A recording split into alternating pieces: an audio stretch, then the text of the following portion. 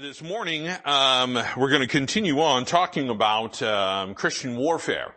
This Christian conflict that we're engaged in. It's a spiritual battle. We've talked a lot about some of the involvement, the origins of it, the enemies that are there, and we know that there's multiple enemies that are out there. There are certain ones that we have to address in a certain way. And again, just to make it clear, that in order to win that battle that is without, with like the world and the devil, we have to make sure that the war that is within is finalized. It's done. It's over with. We can't be at war with God. We can't be at war against His Word, against His will, and against what His commandments are. We have to understand that concept of submission and seeking to do what He desires of us. And we've been talking a little bit about this. We talked a little bit about the change, and that is where our capacity is found in order to be able to accomplish any battle or engagement. We have to understand that we have a new man. We obviously are, as I've heard said, and I continue to say and repeat and reiterate, when you trusted Christ as your Savior, you were instantly drafted into the army of God, and there are no conscientious objectors or those that choose to sit out this battle. You're either going to be part of the battle or you're going to be a casualty on the battlefield. So it's one or the other. And obviously you don't want to be that casualty. You don't want to be in that position.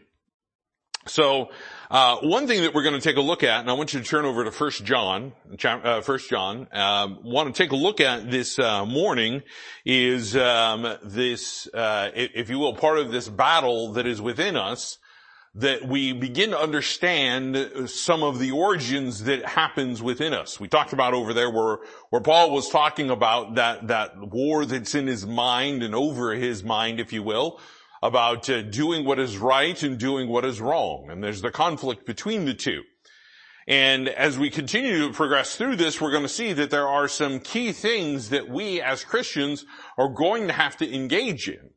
And these things are going to originate not necessarily always from the outside, but we're going to have to battle some things of our own will on the inside. So if we take a look here in 1 John, let's turn to chapter 2. 1 John chapter 2, and he begins to make some identification of a few things.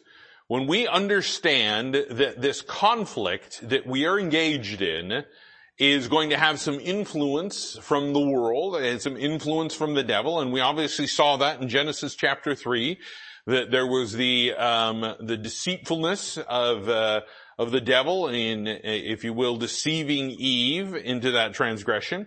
But we also see that there's a willingness of just kind of doing it on our own. As we've often said, and I continue to say as well, the devil gets blamed for a lot of things that are our own faults. We are the ones that do it. We are not the ones, it's not all about the devil coming and tempting us or anything of that nature. It's about, we understand those things are in the world and we allow them to influence us into doing our own will. And we find this in verse 15 of 1 John chapter 2. He says, "Love not the world, neither the things that are in the world.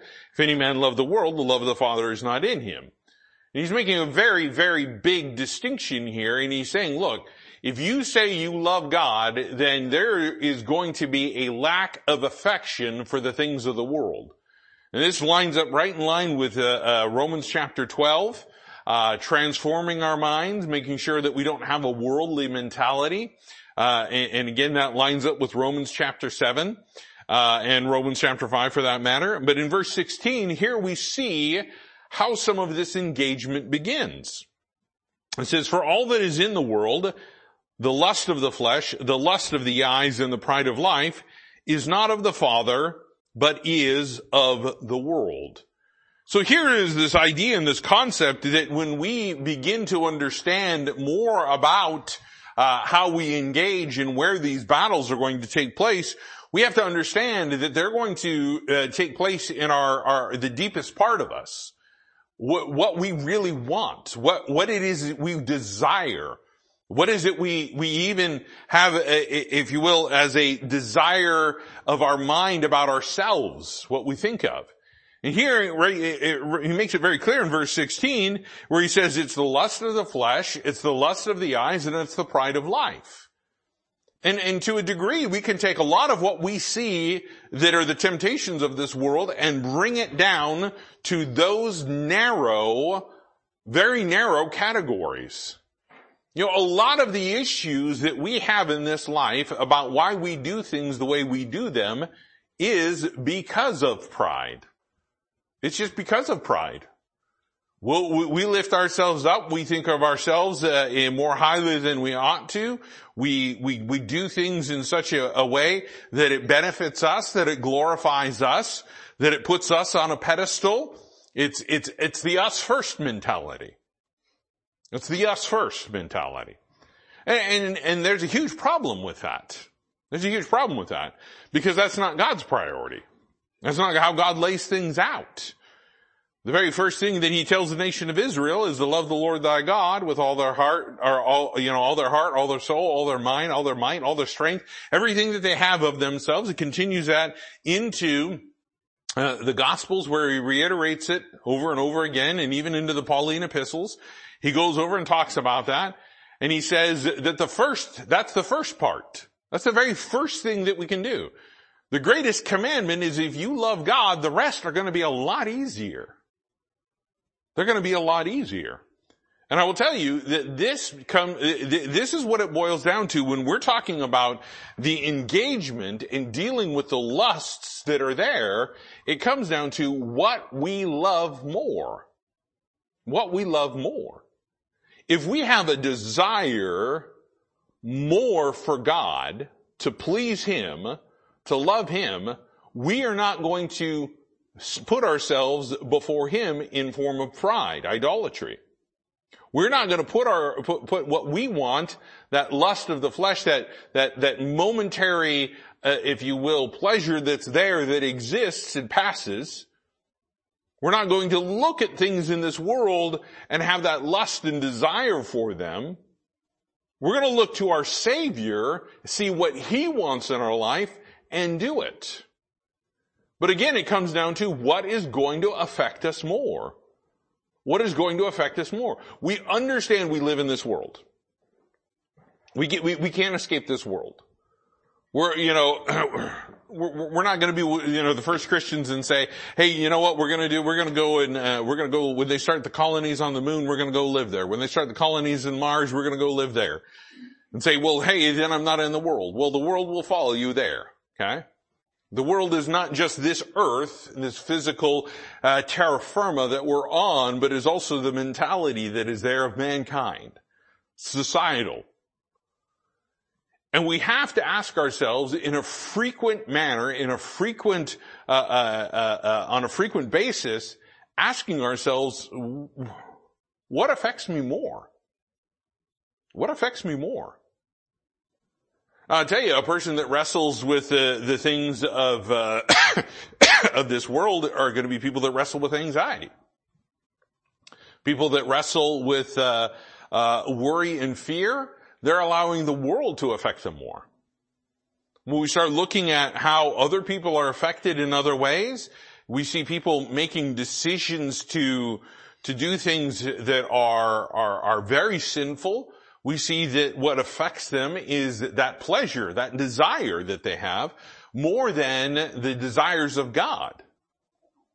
So there has to be a change, obviously, of heart, a change of mind that we see. Now look, this is a big task. Because here we are, we're in this world, we're faced with these things on a day-to-day basis.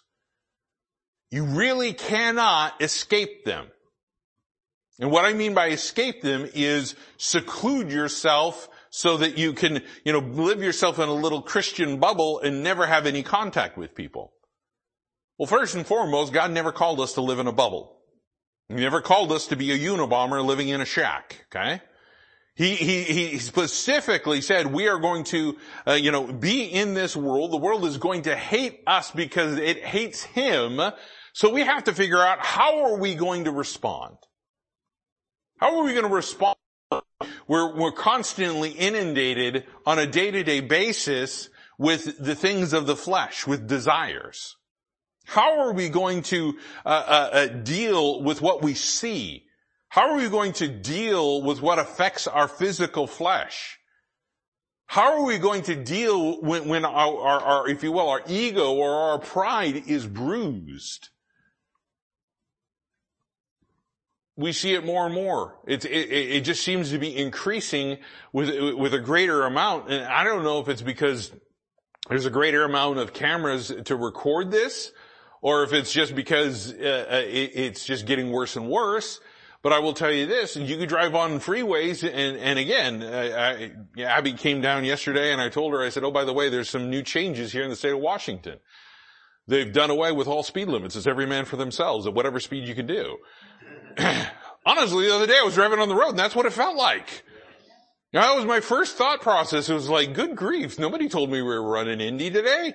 I gotta get the old numbers slapped on the side of the sole and go to town, I guess. I don't know. This is ridiculous. Here I am just trying to cruise along and try to maintain a speed at a little bit over 70 miles an hour, and these people are passing me like I'm sitting there. It's like, zoom, zoom, zoom, using the emergency lane to pass, and it's just like, and I'm not talking about these little go faster, import cars or anything like that. I'm talking about great big, four-wheel drive trucks driving at that speed. Vans, Sprinter vans, driving at that speed. I'm like, oh, that'll be great when you have to make a turn. You ever see, there's a law of physics that takes place with those things that high. You see these trucks laying over on their side and you're like, good grief, why did they do that? Well, again, speed. We look at all of this and we say, man, we're going to be influenced by this. And we see more and more road rage incidents. You know what road rage is? Pride. It's pride versus pride. It's pride versus pride. And nowadays, look, you never know what the other guy's armed with. I mean, really. It can end very badly for you. So you know what? Let it go. Don't engage. Just really, honestly. Is it really that big of a deal that he told you were number one? Rejoice in the fact that you're number one in somebody's life. That you get to occupy his mind for free for the next 15 minutes. As he sits there and seethes about it. That's probably not the right way to think about it, but you understand what I'm saying is don't engage. And for some of us, that's a hard thing to do. Now, it may not be for road rage, but I tell you, when it comes to other things that happen in our life, that's the mentality. I want you to turn over to the book of John chapter 16. And while this seems hard, I want us to understand a couple of things. Now, with this Christian fight, with this battle on a day-to-day basis, we obviously have, if you will, a commander-in-chief. Somebody that is in charge of this. The captain of the host, which is Jesus Christ. So understanding who he is and understanding what he does, we know that we can follow him into any battle and do exactly what he tells us to do, and things will be fine. If we follow the commands. If we follow the commands. And look at this. John chapter 16. And as we go down through this, and I wanted you to get to the end of the chapter, and he says in verse 33, these things have I spoken unto you, that in me ye might have peace. You know, one of the great things about the Word of God is it gives you peace. Well, it doesn't give me peace when I read that it convicts me of my sins. Yeah, it does. If you confess your sins, He is faithful and just to forgive our sins and to cleanse us from all unrighteousness. And you're again, there's no conflict. But here he continues on, he says, in the world ye shall have tribulation. Now we know that. We know that. How many of you had troubles this last week? Yeah. This last week, Dan and I were talking about some things and talking about lessons we learned this week. And the lesson I learned is you know what? The lesson I actually learned is why do I even go to the doctor anymore? I'm just going to go to my chiropractor because he fixes everything. There's some, again, look, I'm not promoting chiropractic care as, the end all of everything. It's not going to cure your cancer, okay? Let's just make it clear here. There are limitations to it, but I say it somewhat facetiously.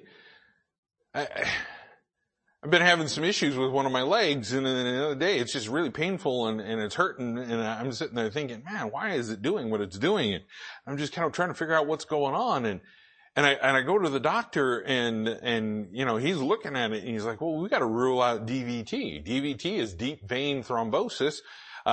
He's concerned there might be a blood clot in my leg, because if you've ever had COVID, there's a good chance you might. And 25% of the DVT result in some sort of serious complication, such as a blood clot getting thrown to your lung or your brain. That'll make for a bad day.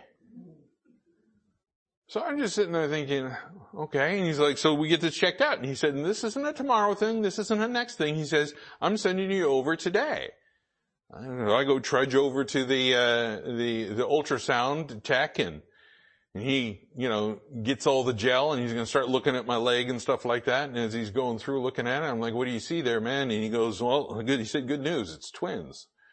And some of you didn't get that, but he kind of chuckled and laughed. And at the end of it, he's like, I don't see anything. He said, there's no blood clot. The other ultrasound doc took a look at it, said everything's fine. The doc I went to, he looked at it, he said everything is fine. He says, I don't know, we got to figure this out. And sure enough, I go to my chiropractic appointment. I'm sitting there talking to Dr. Taylor. He was filling in for Dr. Tom that day, and I lay down there and they tell him what had happened, and he goes, oh, okay. He grabs a hold of my foot and he goes, oh, this might be a problem. This bone's supposed to be moving. It's not moving. And next thing you know is you hear the audible gunshot of a crack of your bone. And then I get off of it and I'm like, he's like, how's that feel? I start laughing and I'm like, good grief. Feels better. Feels better. And I'm just sitting there thinking, why? Why? And we look at that and we kind of call that tribulation, right? We call that trouble. It inconvenienced me. It made my day a little bit more difficult. Oh, boo-hoo. Let's take a look at what the tribulation that these apostles were about ready to go through. Let's take a look at the tribulation that the nation of Israel is going to go through in the Great Tribulation. It doesn't even compare to the paper cuts that we get here in this Christian life. Let's talk about what the, Christians are going through in the Ukraine right now. Being forced to not have church services. That's a big thing. Now look, I'm not trying to convince you one way right or wrong about what's going on over there, but I will tell you this. Christians are suffering because of persecution over there because Russia is not favorable to Christians. I wonder why. Well, they don't want them meeting together for prayer meetings. Why? Probably because they might understand that there's a power of God there. I don't know. They don't want them meeting for services. So our tribulation may be minor, may be mild, but I'll tell you this, when we start talking about trials and tribulation, we got to understand we're going to go through it. But the great part about this verse is this last phrase that I haven't read here. He says, in the world ye shall have tribulation, but be of good cheer. I have overcome the world. Now look, we may look at this life and say, well, it's impossible to fight temptation. It's impossible to seclude ourselves from it. Yeah, it is impossible. He just said we're going to have these problems. We're going to have trials. We're going to have temptations. We're going to have stuff come. And that is a huge, huge ask of us. But here he says, be of good cheer. Meaning, first and foremost, don't let it get you down into the despondent part of life, into despair. We should be cheered, we should have good comfort when we realize that Jesus Christ overcame all of that. Here he was tempted as we are, yet without sin. And he did that for us. For us. And here we are looking at this, we can have great comfort and we can begin to automatically realize, hey, there is the possibility of a victory here. I just have to do what he tells me to do. I just have to love the things of God a lot more than the things of this world so that the things of God have more effect on me than the things of the world. This becomes the mindset. Let's go down to another passage. I want us to go over to 2 Corinthians. I want us to see some things. Because when we engage in this fight, there's a couple of things that we have to know. When you go into basic training, they begin to teach you. Basic training isn't just about running around endlessly, even though it seems like that's all they do. But they have things you need to know. Things you need to know. You go into the Marine Corps, they slap down a big book of the history of the Marine Corps and they say, learn it. You're like, what? Yeah. They want you to know. They want you to know what other people have gone through. They slap down the manual for your rifle, your M16A2 or whatever issue M4 that you've got or whatever it is piece of equipment that's given to you because they want you to know it. They teach you, they train you, they're like, I want you to field strip this. I want you to break it down to its components, parts. I want you to clean it. I want you to put it back together and I want you to do it in record time. Why? They want you to know your equipment. They sit down and they have silhouettes of various different things that you can look at and say, well, I know what that is. That's a T-72 battle tank and I know what that one is. That's an M1 Abrams. Why? So that you can identify friend and foe. They want you to know. They teach you.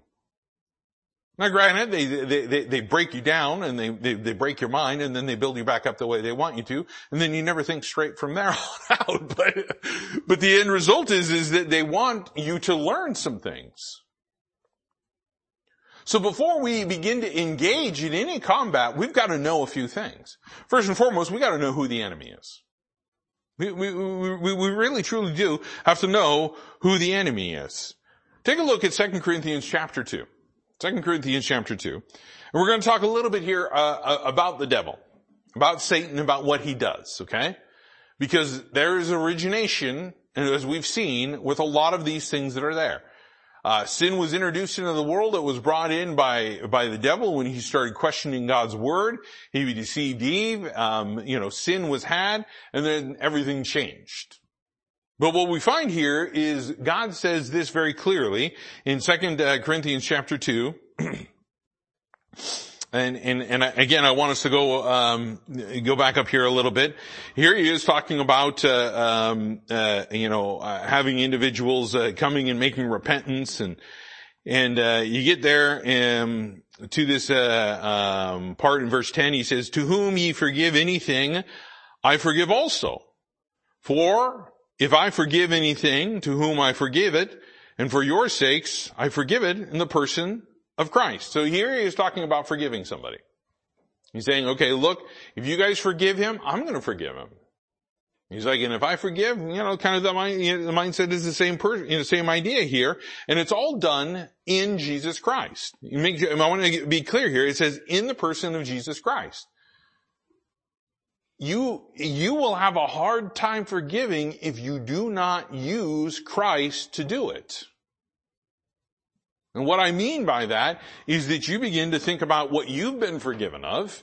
You begin to think about what he did on the cross. You begin to go, okay, my sin is no worse than anybody else's sin. I can't hold a grudge against them because God doesn't hold it against me. My sins are washed away. My sins are as far as east is from west. So why in the world would I continue to hold on to something? So he talks about forgiveness here. And here's why. Because if we don't, guess what happens? It opens the door for the devil. Take a look at verse 11, and this is what I want us to see. He says in verse 11, lest Satan should get any advantage of us, for we are not ignorant of his devices. You realize that unforgiveness is a satanic act. He just called right here in this passage, he said unforgiveness is a tool of the devil. Now that will definitely change the way we look at forgiveness, won't it? Because here he's making it clear, he says, you don't want Satan to get an advantage over you. So the very first thing is we have to begin to realize this, that we know who our enemy is and what he's going to do to us. We got to know tactics. We got to know tactics. You got to know that when all of a sudden you're over here fighting and all of a sudden it gets a little bit lighter with the fighting over here, but you're not gaining any ground, you've got to know that somebody's probably trying to come around and flank you. You got to be aware of where the ambushes are. You got to be aware of the vulnerabilities of your equipment and of your troops. You've got to know when and where to do certain things. You know, right now we're being, when it comes to warfare, we're being provided a whole slew of what modern combat is going to look like. Why in the world would you try to drag a whole battalion of tanks across a river in broad daylight with no air cover? Who in their right mind does that? The Russians. And all they did was just use the drones and they dialed in, the artillery, and they just blew the bridges apart and blew all the tanks and sunk the tanks in the river, and they're burning on the shore and everything else. Destroyed just hundreds of these things. I'm just looking at it going, man, this is reminiscent of the 6-Day War when Israel just went in and they had them all nice and lined up all along the road, and Israel's just flying their planes, and they're just like blowing them up as they're going along, dropping the bombs. I mean, he made it easy for them. You got to know tactics. You got to know how to fight. You got to know the way that the enemy's going to fight too. And here, what do we see? He says, we are not ignorant of his devices. We should not be ignorant of the tools of the devil that he will use against you. He will use unforgiveness. He will use discouragement. He will use, various temptations of your lust of your flesh. He will use fear. He will use, just the tool chest that he has, it just seems to be endless.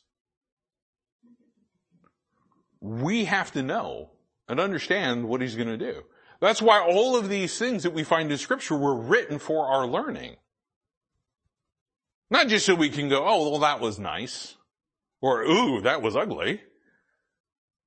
No, what do? We take a look at it and we say, okay, well, what can I learn from this? What can I learn how Satan got an advantage of them? I'll give you another example. Go over to Ephesians chapter 4. Ephesians chapter 4 and verse 26 and 27, they're all one thought here. He says, be ye angry and sin not. Okay, so we can be angry and not sin. So we just have to know how to use the anger correctly. Let not the sun go down upon your wrath. Meaning, don't let yourself sit there and stew on it. Deal with it. Address it.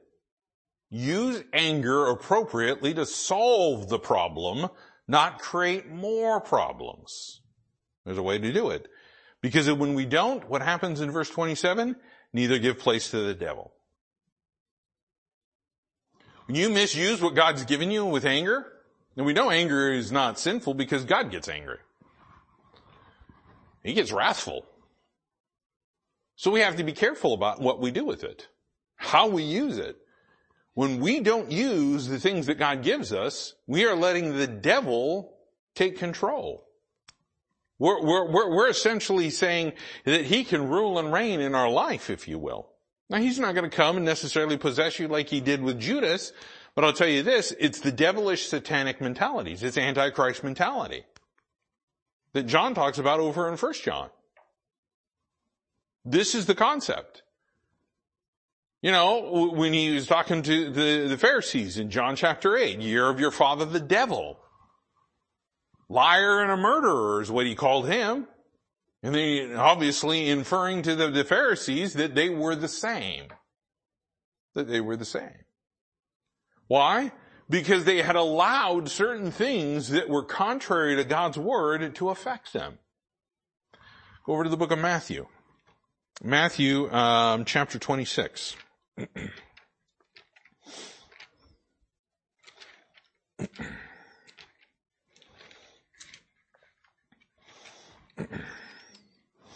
Matthew chapter 26. Here we are, we're at the garden. They've had the supper. They come out. Jesus goes to pray. He takes Peter, James, and John with him to go a little bit further into the garden, and he begins to pray in verse 39, and he asks this cup to pass, but he says that he wants God's will done, the Father's will specifically. And as he comes, he finds in verse 40, and he cometh to the disciples and findeth them asleep, and saith unto Peter, what? Could ye not watch with me 1 hour? 1 hour. Peter couldn't keep his eyes open. And somebody's going to say, well, it was food coming from the supper. No. Jesus gets it very clear here in verse 41. He says, watch and pray, that ye enter not in temptation. The spirit indeed is willing, but the flesh is weak. You know, we got to know the enemy, that the enemy is going to go for your weakness. He's going to go for your weakness. Look, the devil understands what human beings are. Okay? He knows very clearly how we were created and what we consist of. He knows exactly where to get us. I mean, he knew exactly where to get Eve to make Adam fall. He tried it with Jesus Christ in Matthew chapter 4. He tried it with God the Father, God himself, in Job chapter 1 and Job chapter 2. He by no means is, he's going for weaknesses. He's probing for those weaknesses constantly. And he will look for those in a physical form. The physical form. There's a lot of things that we have happen to our life, that happen to us in a physical sense that will affect us and have a huge effect on us spiritually. But I'll tell you this, our mindset should be to have the Spirit affect the flesh. The Holy Spirit of God should guide us and direct us and line up exactly what we are supposed to do as Christians. The flesh should never be leading us. We should always submit to the Spirit, not submit to what the flesh wants. The lust of the flesh, the lust of the eyes, and the pride of life. So we've got to know the enemy. We've got to know what's going to happen. But also at the same time, we have to know, for us, just like any soldier, you got to know when to fight. I want to show you a couple of things. Go over to 1 Timothy. 1 Timothy chapter 6.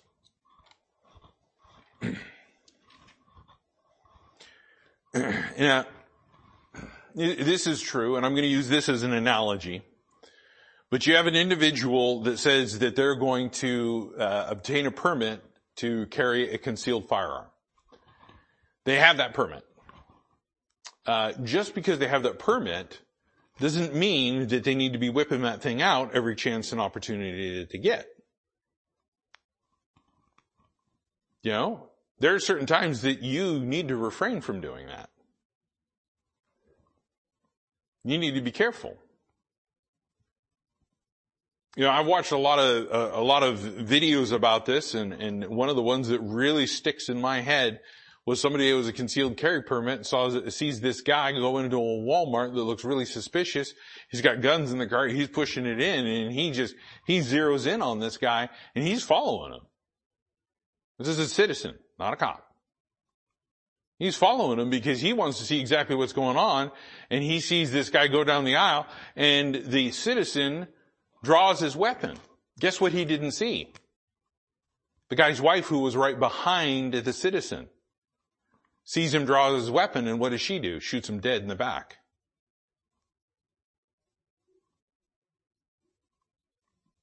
Now, whether you should have engaged or anything of that nature, there's some things that needed to happen there. We have to know all of this. There are certain times that even though you have the power to do something that may end the conflict very quickly, there's times that you just need to run the other direction. You just need to run the other direction. All of a sudden you're walking through Walmart and you see like about 6 or 7 guys armed with AK-47s, in the cat food aisle, and you're just sitting there like, you walk down and you go, looking for my fancy feast, hold on. That's right. Put it in the cart and just keep moving and get out. Get out. As fast as you can. Zigzag down the aisles, man, yelling and screaming, gun, gun, gun, gun, and watch everybody get out. There's times that it's better to run. Let me give you an example. 1 Timothy chapter 6. 1 Timothy chapter 6. And he says here in let's see here. Let's go back up here a little bit into verse 11. It says, "But thou, O man of God, flee these things and follow after righteousness, godliness, faith, love, patience, meekness." This is what we're supposed to follow after. But when he says flee these things, what is he talking about? He's talking about all of these things up above, where he's talking about that individuals were blaspheming, individuals were desiring riches, individuals were trying to think of themselves more godly than they actually were.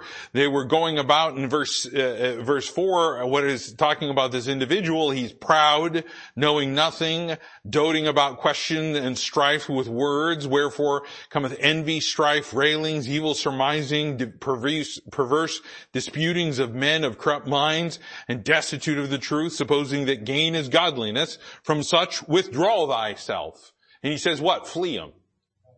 Flee. Don't engage. Turn around, go the other direction. You flee it. You flee it. Did Joseph stand there and have a dissertation about what was morally right with Potiphar's wife when she tried to seduce him? Did he stand there when she caught his coat, and did she say, "Now look, we shouldn't be doing this because, here I'm your husband's servant, and this is just wrong, and God doesn't want me doing this." And no, he didn't stick around. Out the door. He's gone. He didn't want any part of that. He was ready to deal with whatever repercussions later on. Now God obviously had a plan with all of those things. And God used that in a way to glorify the Lord. That's very evident. But he fled. He fled. There is a time to flee. Take a look at 2 Timothy. 2 Timothy.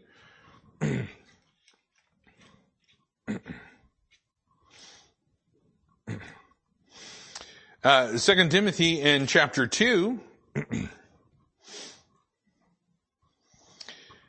And what does he say here in verse 22? He says, "Flee also youthful lusts, but follow righteousness, faith, charity, peace with them that call on the Lord out of a pure heart." Now, interesting. God always says flee, but follow. Flee, but follow. If we're following after those things that we're supposed to, it will be a lot easier for us to identify these tactics and turn the other way when they show up. He's talking about flee youthful lusts. Flee youthful lusts. Now look, youthful lusts still plague those that are of age. They will always be there.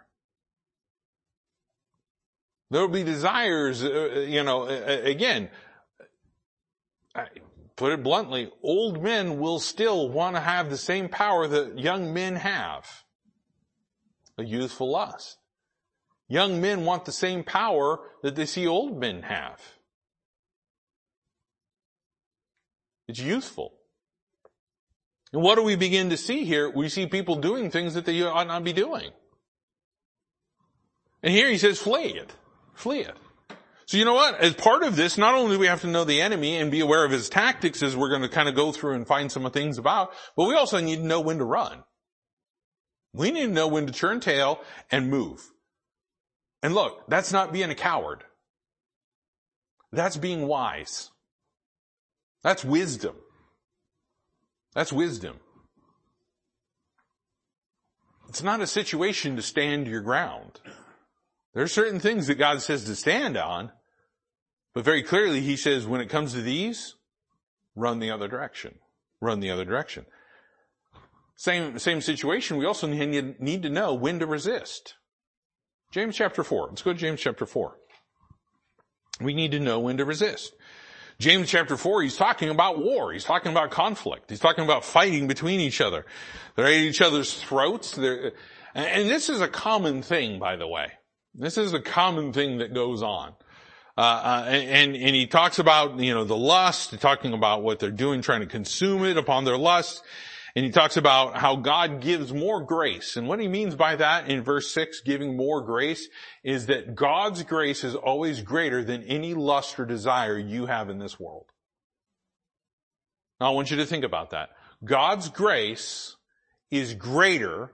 His work, what he's done, what he will do, and what he is doing in you is greater than anything that you could ever possibly want in your flesh. But we gotta think that way. We gotta think that way. But as you go down here in verse 6, he says, but God giveth more grace, wherefore he said, God resisteth the proud, but giveth grace unto the humble. You want to know how to get more grace in your life, to be able to have that? Learn humility. Learn how to be humble.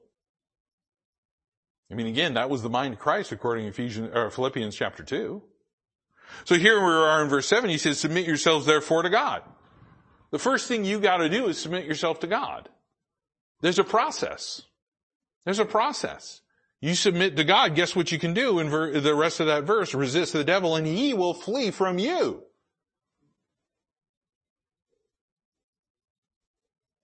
The devil left Jesus Christ. Why? Because Jesus Christ was demonstrating submission to the will of the Father. In obedience. And the devil left. For a season, is what the Bible says. Look, he's going to come back. He's going to keep trying. He's going to keep probing those defenses. He's going to keep looking for those weaknesses. But here's what he says. Resist.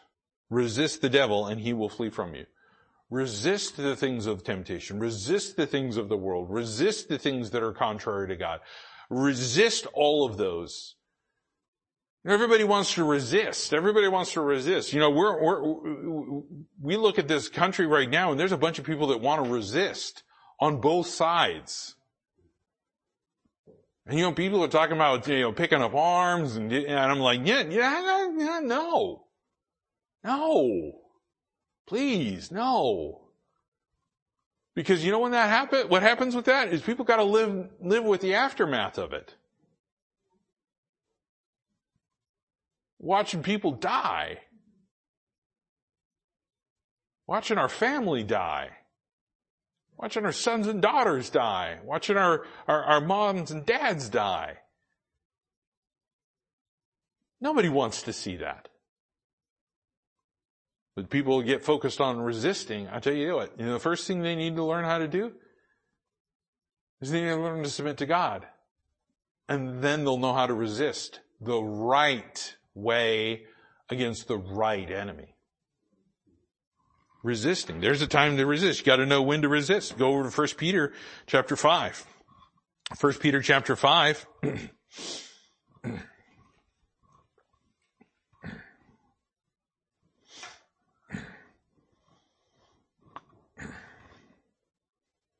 Interestingly enough, I mean, he says right there in verse 5, he says, likewise, ye younger, submit yourselves unto the elder, yea, all of you be subject one to another, and be clothed with humility, for God resisteth the proud and giveth grace to the humble. Wow, that sounds real familiar. He says, humble yourselves therefore under the mighty hand of God, that he may exalt you in due time, casting all your care upon him, for he careth for you. Be sober and be vigilant, because your adversary the devil, as a roaring lion, walketh about, seeking whom he may devour. But look at, he continues that thought. Whom resist? Who? The devil. Whom resist steadfast in the faith, knowing the same afflictions are accomplished in your brethren that are in the world. Well, what's the key to the resisting? Humility. Humility. Therein lies the issue. People are not going to know how to resist the devil and resist the right way. You got people running around saying, well, I'm going to go ahead and grab the tail of the devil and swing him around and, whatever. And look, if a person is in gross sin and they're committing gross iniquity, and they are still having a desire to do that, then they go through a tribulation or a trial, and they're praying to God to relieve it, but they're unwilling to give up their sin. There's going to be a limitation of grace, isn't there? Why? Because they haven't submitted themselves to God, they're not humble, and they can't resist the devil. Well, they're like, well, I want to resist the devil, I want to resist what he's doing, I want to resist all those things that he's doing over here in this area, but not this area. No, it's an all or nothing deal. It's an all or nothing deal. You can't be a United States soldier and have an allegiance to a foreign army. It doesn't work that way. And it doesn't work that way in the army of God. It doesn't work that way in the army of God. So what we saw is we also saw that one of the key things is over there in Ephesians chapter 4 and in 1 Corinthians chapter 2 verse 11, we have to know how to prevent the advantage. You never want the enemy to get the advantage. You never want them to, quote unquote, get the high ground. You never want them to get, reinforced. You never want to get them, in a way that they've got you pinned down. Just using it as another example, if you've ever played paintball, one of the things that you know that you can't do is you can't just, bunker yourself down.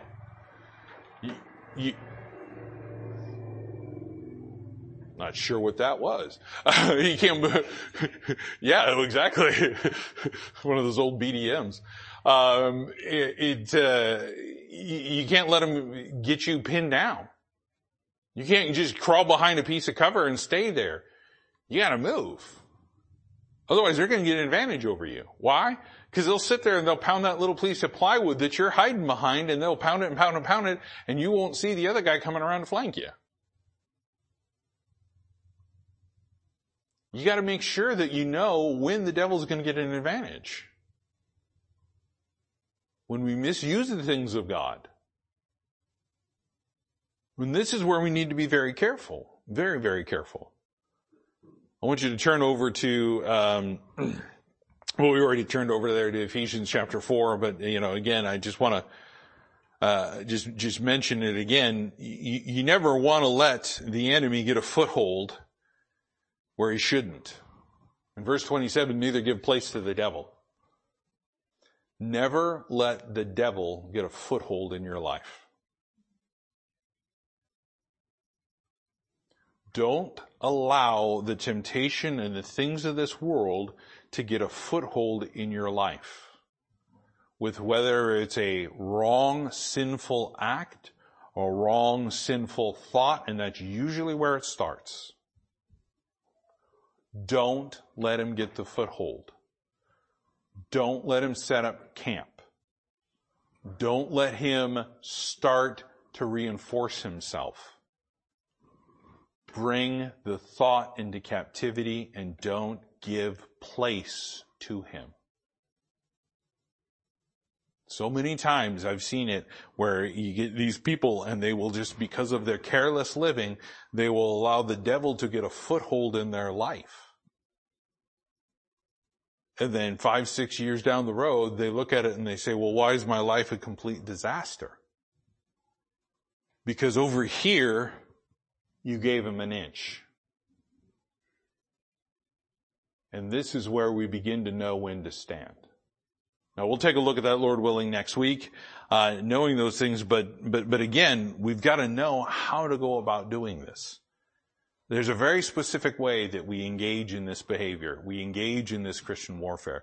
We'll find out more about it, Lord willing, next week. But let's go ahead and be dismissed with a word of prayer. Dear Heavenly Father, again, I thank you for the time. Thank you again for this opportunity, Lord, to just look into your word, receive this instruction, encouragement, Lord, and if you will, the battle plans of what we need to do in this Christian life. Pray, Lord, we'd take these things, we'd hide them in our heart, Lord, we'd use them, apply them with wisdom and understanding, Lord, that we may be able to submit humbly to you and resist when we need to resist and flee the sin when we need to flee the sin. And Lord, again, I thank you for all that you've done for us. And this I ask and pray in your Son's name, Jesus Christ. Amen.